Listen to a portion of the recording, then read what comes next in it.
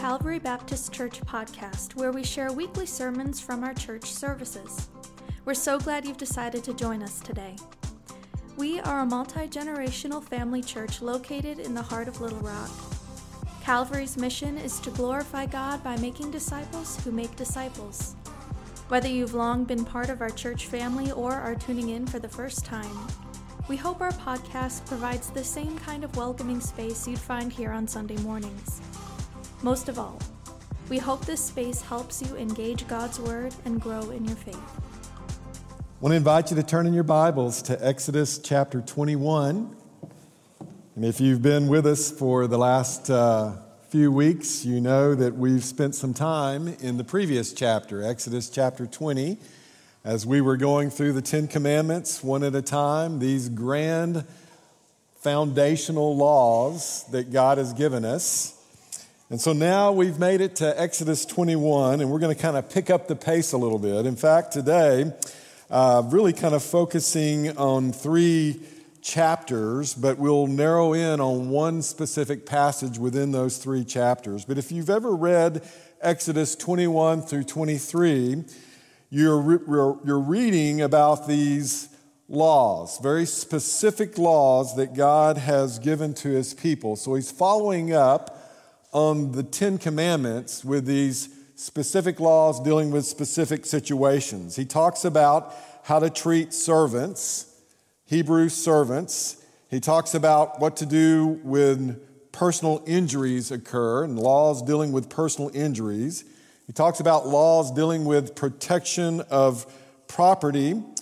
He talks about some laws dealing with social responsibility, and then laws of justice for the poor, and then some religious laws come to us in chapter 23.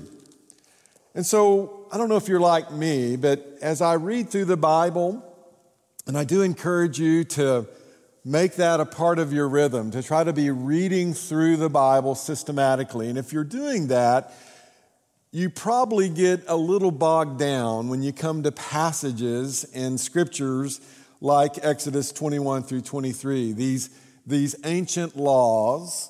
And maybe as you read in other places like Leviticus, you have a lot of laws. You get to Deuteronomy, you have a lot of laws. And sometimes it's kind of hard for us to get through that and say, what's the point? You know, what's in here for me today from all of these ancient rules and these ancient laws? Well, we always need to step back and say, what can we learn about God from these laws? And we can learn a lot about God from the laws we read in Exodus 21 through 23. One, we learn that God deeply cares about foreigners, and He deeply cared about the slaves, the Hebrew slaves that were in their midst. And He expected His people to treat them very differently than the world treated them. He cares very much about and for the poor, and especially for widows and orphans. We see that in some of these laws. He cares about the innocent, especially those who are falsely accused. And He wants them to receive justice. And He set up a system for them to receive justice. God cares deeply about our personal property, and He expects our personal property to be respected. There were laws about that. He cares about women. He cares about children. He cares about babies. He cares about the unborn. We see that in one of these laws that we're going to look at here in just a second. So what I'm saying to you is, if we read through some of these passages and detailed laws that are ancient, we still can learn a lot about God. And we need to learn about God and His heart towards us and towards others. Well, the law that I want to focus on today actually comes in Exodus chapter 20, beginning with verse 22. And it's kind of nicknamed by theologians as the Lex Talionis, the law of retaliation.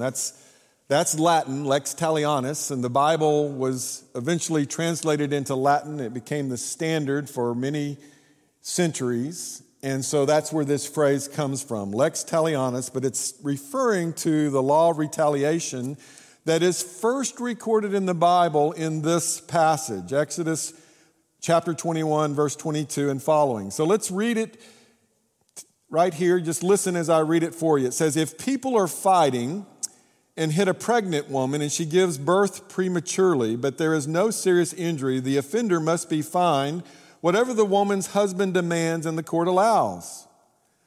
But if there is a serious injury, then here it is. This is the text, the Lex Talionis. It says you are to take life for life, eye for eye, tooth for tooth, hand for hand, foot for foot, burn for burn, wound for wound, bruise for bruise. All right, now you find that in multiple places in Scripture. You actually find it in two other places in the Old Testament. You'll find it in Leviticus 24, and you'll find it in Deuteronomy 19. But we'll kind of stick with this part of it. This is where it's introduced. Anytime you hear this phrase, eye for eye, tooth for tooth, we're talking about the Lex Talionis. And so look at the situation that's being described. You have two people who get out of hand, get out of control, and they're in a fight. They're fighting. And it seems to be a violent fight. And so this pregnant woman appears to try to intervene, to get in the way and separate the two parties fighting, and ends up getting hit in the stomach, in the womb. And it causes her to give birth prematurely. And so then we have repercussions. What is required of the one who hit her? And basically, we're given a law. And we're told if there's no serious injury, the offender must be fined, whatever the husband's demands, and the court allows. That's an important phrase. The court allows. And then it says, but if there was serious injury, perhaps either the death of the woman, the mother, or of the child, then Lex Talionis is in effect. It should be life for life, eye for eye, tooth for tooth, hand for hand, foot for foot, and so forth. Now, what in the world does this mean? You know, as we hear this phrase, and it's been repeated, it's even a common phrase known in our culture. Eye for eye, tooth for tooth. Is this meaning that when somebody wrongs me or harms me, even if it's accidental, that I have the right in some way to get even? Is this law really saying, is this giving me license to do equal harm to someone else who's harmed me? Is that what it's saying? Is this giving me permission to take and get personal vengeance within an interpersonal relationship? Is this law giving me permission to even the score, so to speak, if somebody violates my rights or hurts me or my family?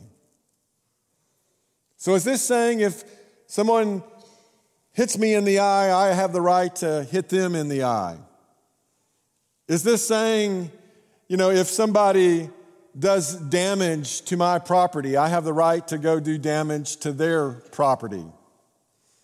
Is this saying if somebody cuts me off in traffic and is rude to me, that I have the right to return the favor? If somebody speaks poorly of me or wrongly of me on social media, I have the right to equal the scores. That's what this is saying. Is this what the Lex Talionis is really about? That's the way it's often interpreted in our culture. We have a right to stand up for our rights and get even. Well, it doesn't mean that. It doesn't mean that at all. In fact, in many respects, it means just the opposite of that. Let me explain what the Lex Talionis, I have a definition here. This is the official definition that I want to state today. The Lex Talionis is a legal principle designed to guide judges and courts in making sure that the punishment for a crime matches but does not exceed the damage done. All right, first of all, this is a judicial principle. That's why it says in Exodus 21, verse 22, what the court allows. This is a principle to guide judges and then the elders of the ancient world who were making judgments in the ancient courts in making sure that true justice occurred but did not exceed the punishment that was required. This was really a law designed not to protect the victim, but to actually protect the one that committed the offense, making sure that they would not be overpunished. This is a legal principle that's actually applied by many judicial systems around the world today. And it came from the ancient Hebrew scriptures. We have it in our law. It's a principle applied in our law, and that is that the punishment must fit the crime. Let's just say you and I were driving to church this morning, and we were running just a little bit behind. This is hypothetical, of course. Running a little bit behind, and say we were going 10 miles over the speed limit. And we get caught. And then we have to go to court. And when we go to court, the judge says, all right, you were guilty of going 10 miles over the speed limit, so that's 10 years imprisonment. How would we feel about that? First of all, our church would be empty. Okay? That's a problem. But we would not feel good because that's an injustice. That's not fair. The punishment does not fit the crime. We want the punishment to fit the crime. And what God was saying here in the Lex Talionis is that the punishment must fit the crime. Yes, there needs to be fair justice administered, fair retribution, fair punishment, but it has to be fair. And so And again, this rule, eye for eye, was never taken literally. It was never meant to be taken literally.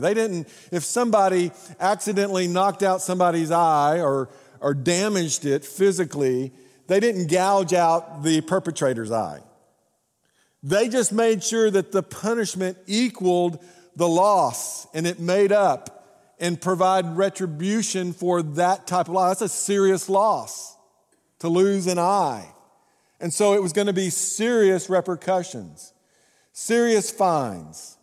Could be required, just like us, they could require confinement or a prison term, or it could involve having to give property to make up for the loss, to make up for the lost wages if a person's ability to earn a wage. So they had the same kind of concept that we have, but it wasn't literal. That's one thing we need to understand. And this is a principle I think we need to start with, is just say there's two clear things.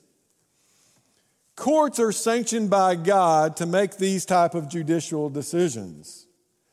This is not a law regarding interpersonal relationships. It's a law guiding judges and courts.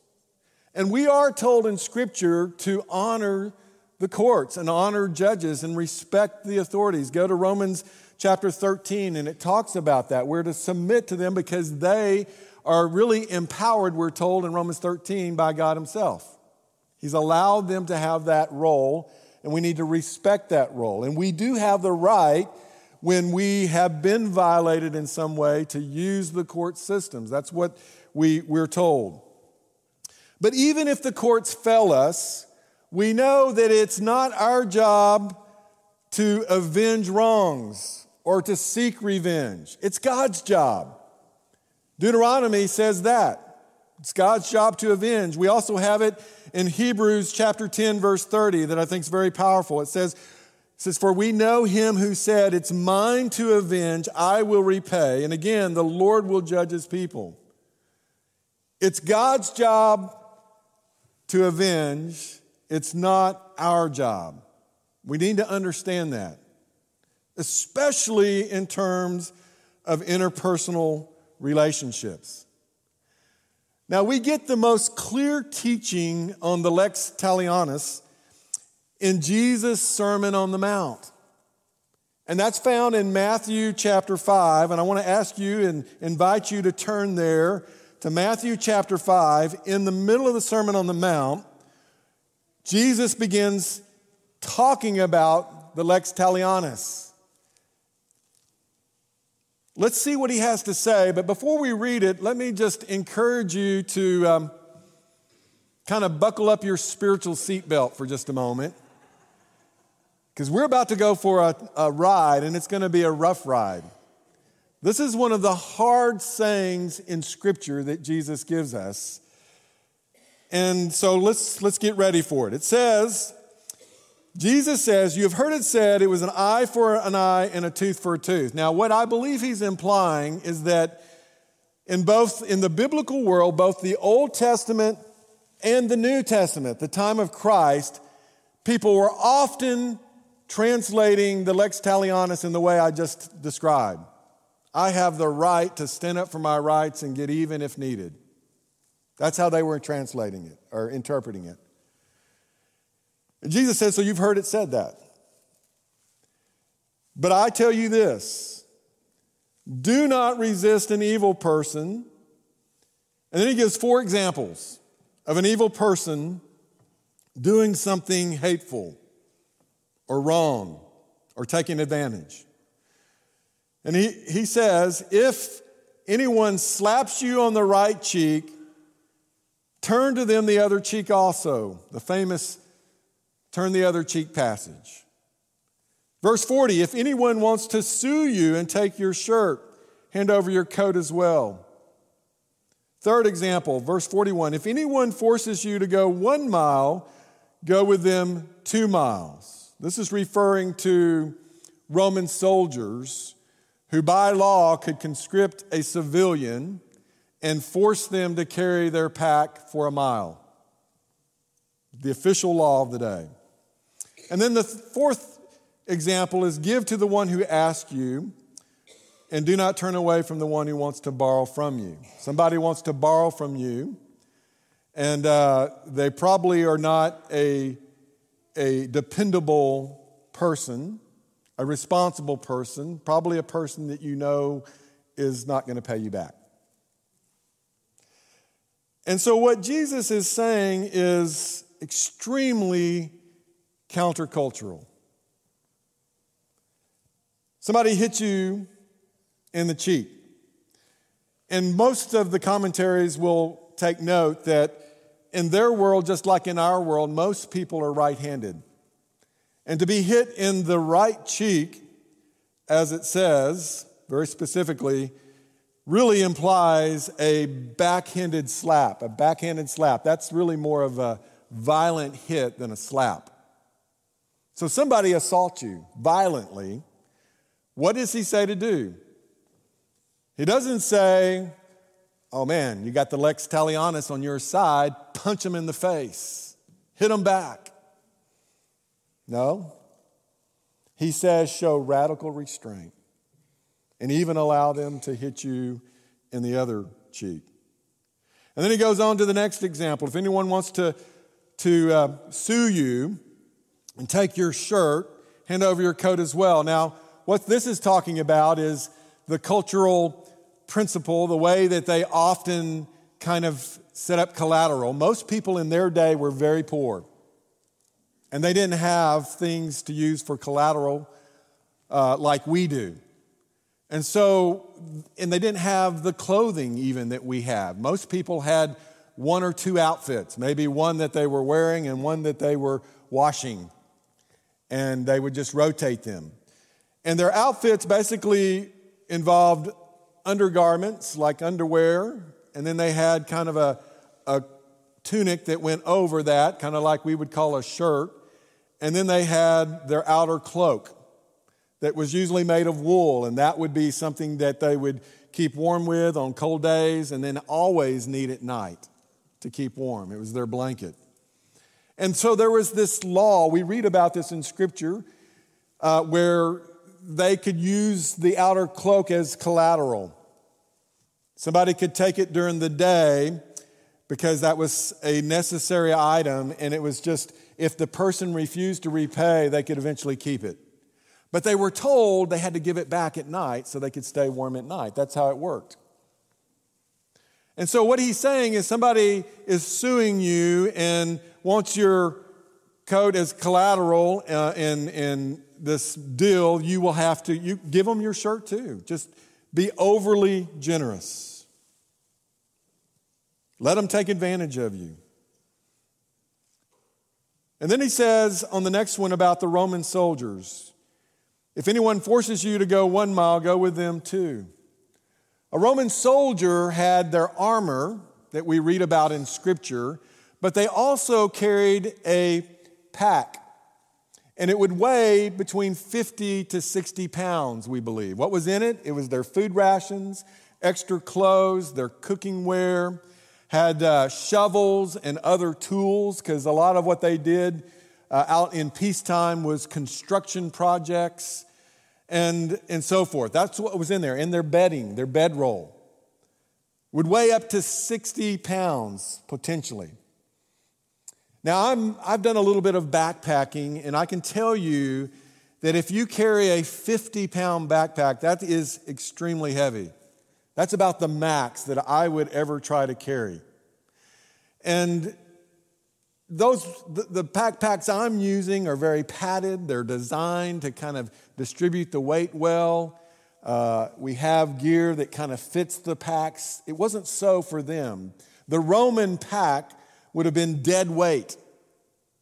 And they were supposed to carry it at least 1 mile. Not only was it something insulting to them because they were under the subjugation of the Romans, they were basically occupied people, and they hated having to do this for the Romans, but it was also physically demanding to carry that pack.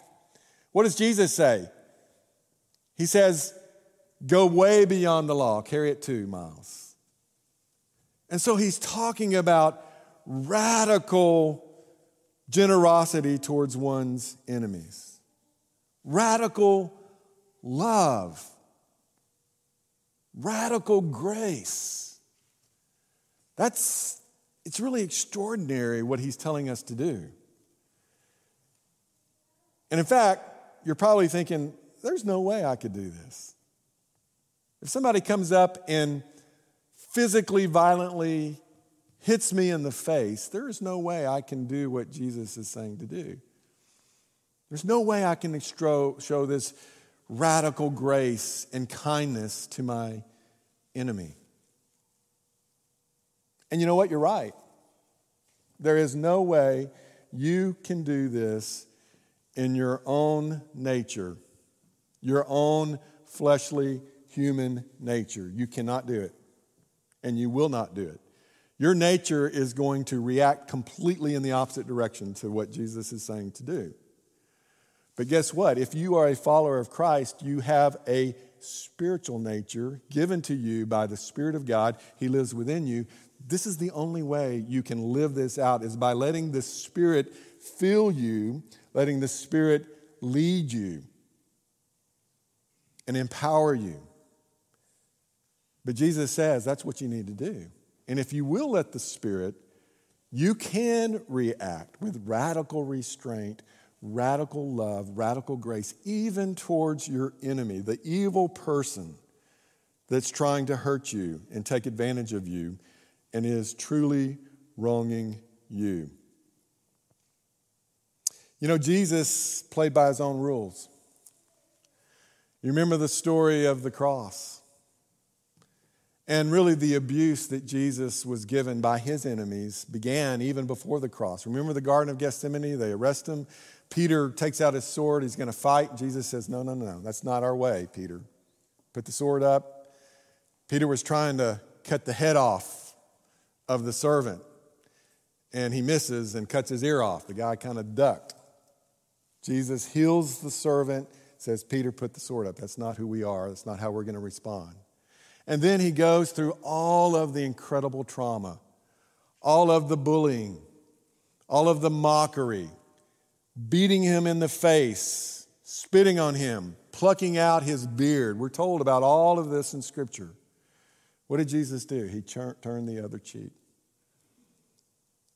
They even gambled for his clothes. Jesus gave him his clothes. And in the end, what did Jesus do? Did he resist the evil ones and all the evil that was happening to him? No, in the end, he said, Father, forgive them, for they know not what they do.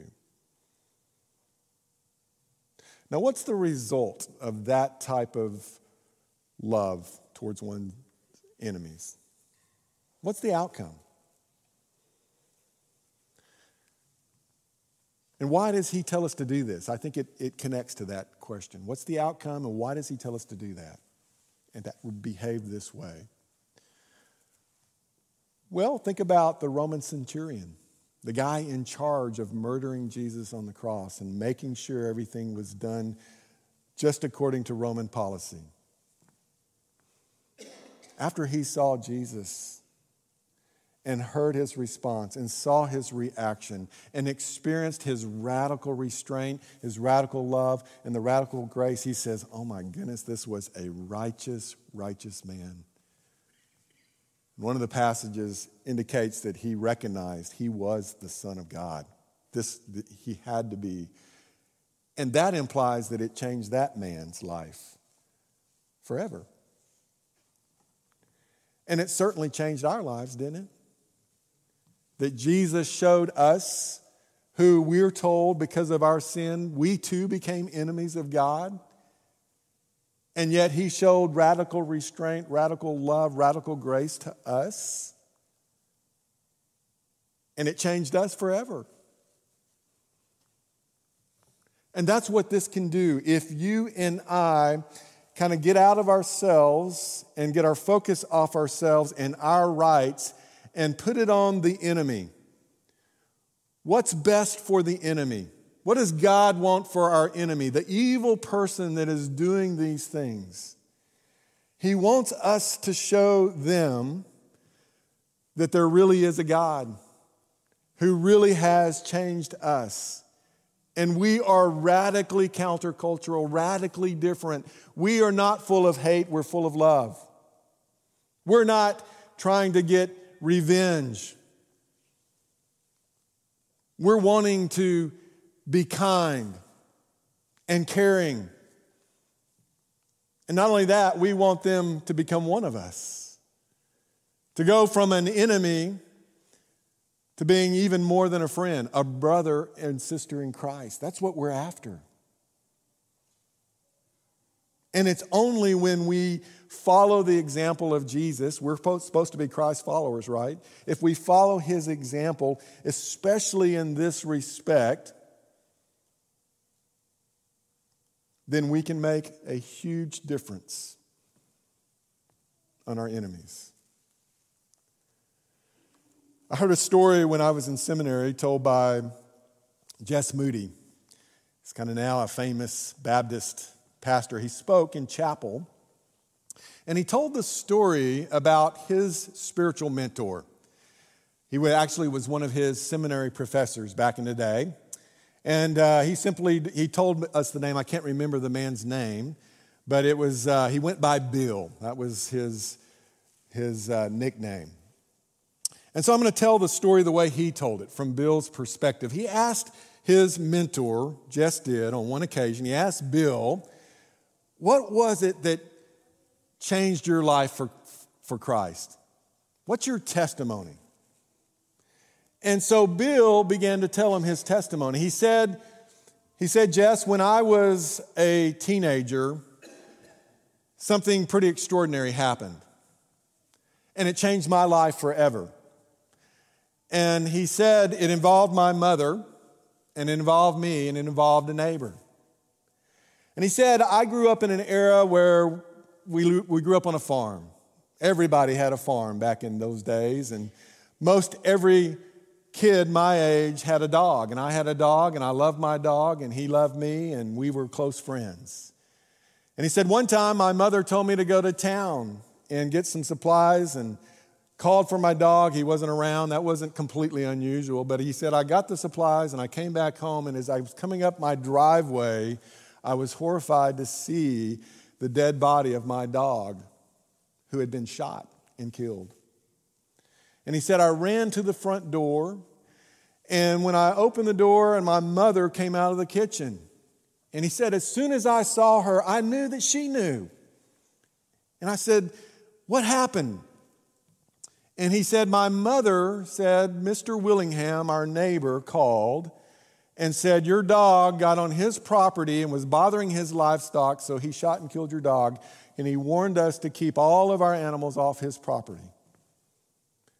And he said, with that, Bill said, I just put my head down and I walked into my bedroom, walked into my closet, grabbed my rifle, went over to where I kept my ammunition, began to fill up the shells into my gun. And he said, as I was doing that, I could feel my mother hovering behind me. And she said, Bill, what are you doing? And he said, I'm going to go kill his prize horse. And she said, no, you're not. He said, yes, I am. No, you're not. Yes, I am. No, you're not. Look at me, son. And he said, I turned around and I looked at my sweet mother who loved the Lord. And she said, don't debate. Don't escalate. For heaven's sake, bake him a cake. So what are you talking about? I said, don't debate, don't escalate, for heaven's sake, bake him a cake. He said, you're serious, aren't you? And she said, I am serious. And he said, I would rather die first. And she said, you will die in your soul if you do what you intend to do. Besides, I've already baked him the cake. And so she went back into her kitchen and brought back this freshly baked, moist cake, put it in her son's hands, took the gun out, set it in the corner, led him over to the front door, opened the door, and pushed him out. And he said, I just began to stumble across our front yard and pasture, headed over to Mr. Willingham's house, knowing the whole time this was exactly the wrong thing to do. But I was taught to honor my mother. And I loved my mother. And I trusted my mother. And so I just kept walking. And he said, when I got to Mr. Willingham's front door, I knocked on the door, and eventually it flung open. And there he was with shotgun in hand. What do you want? And he said, Mr. Willingham, I'm not your enemy. I'm your neighbor. And you shot and killed my dog, and I love my dog very much, but we're not going to escalate this situation. We've baked you a cake. We give it with love. And he was shocked. Didn't know how to respond. Couldn't respond for what seemed like minutes. And finally he said, well, just bring it on in then. And so he walked into Mr. Willingham's house, set the cake down on his kitchen table, and Mr. Willingham said, sit down. And they sat down together, just eyeball to eyeball across this table with the cake in the middle. And they just kind of stared at each other. And finally, Mr. Willingham got up and he went over and he got 2 little plates, 2 forks, and a knife. And he cut the cake and he set one in front of Bill, and then he cut a piece for himself. And they stared at each other for what seemed like more minutes. And then he said, take the first bite.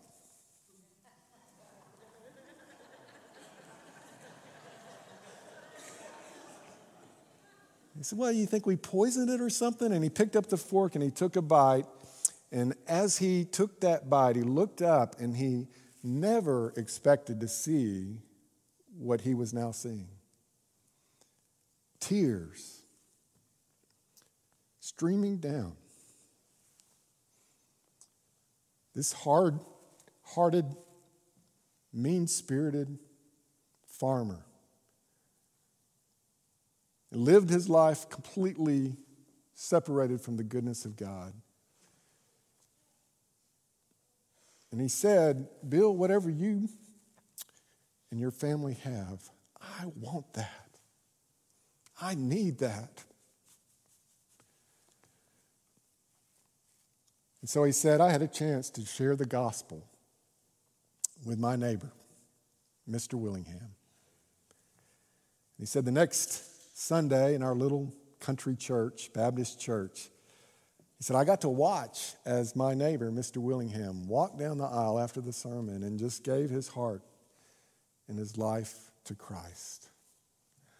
All because of the non-debating, non-escalating, non-retaliatory actions of a Christian mother and of her Christian teenage son. So you and I have our own cakes to bake, don't we? Jesus said it's the right way. He said it's the royal way. It's the way of extraordinary restraint, extraordinary love, and extraordinary grace. And it's the way that changes lives forever. Let's pray. Thank you for listening to the Calvary Baptist Church podcast. If you don't already have a church home, we invite you to join us in person each Sunday morning. Our contemporary worship service is at 9 a.m. and our traditional service is at 11:15. For more information, be sure to check out our website, cbclr.org.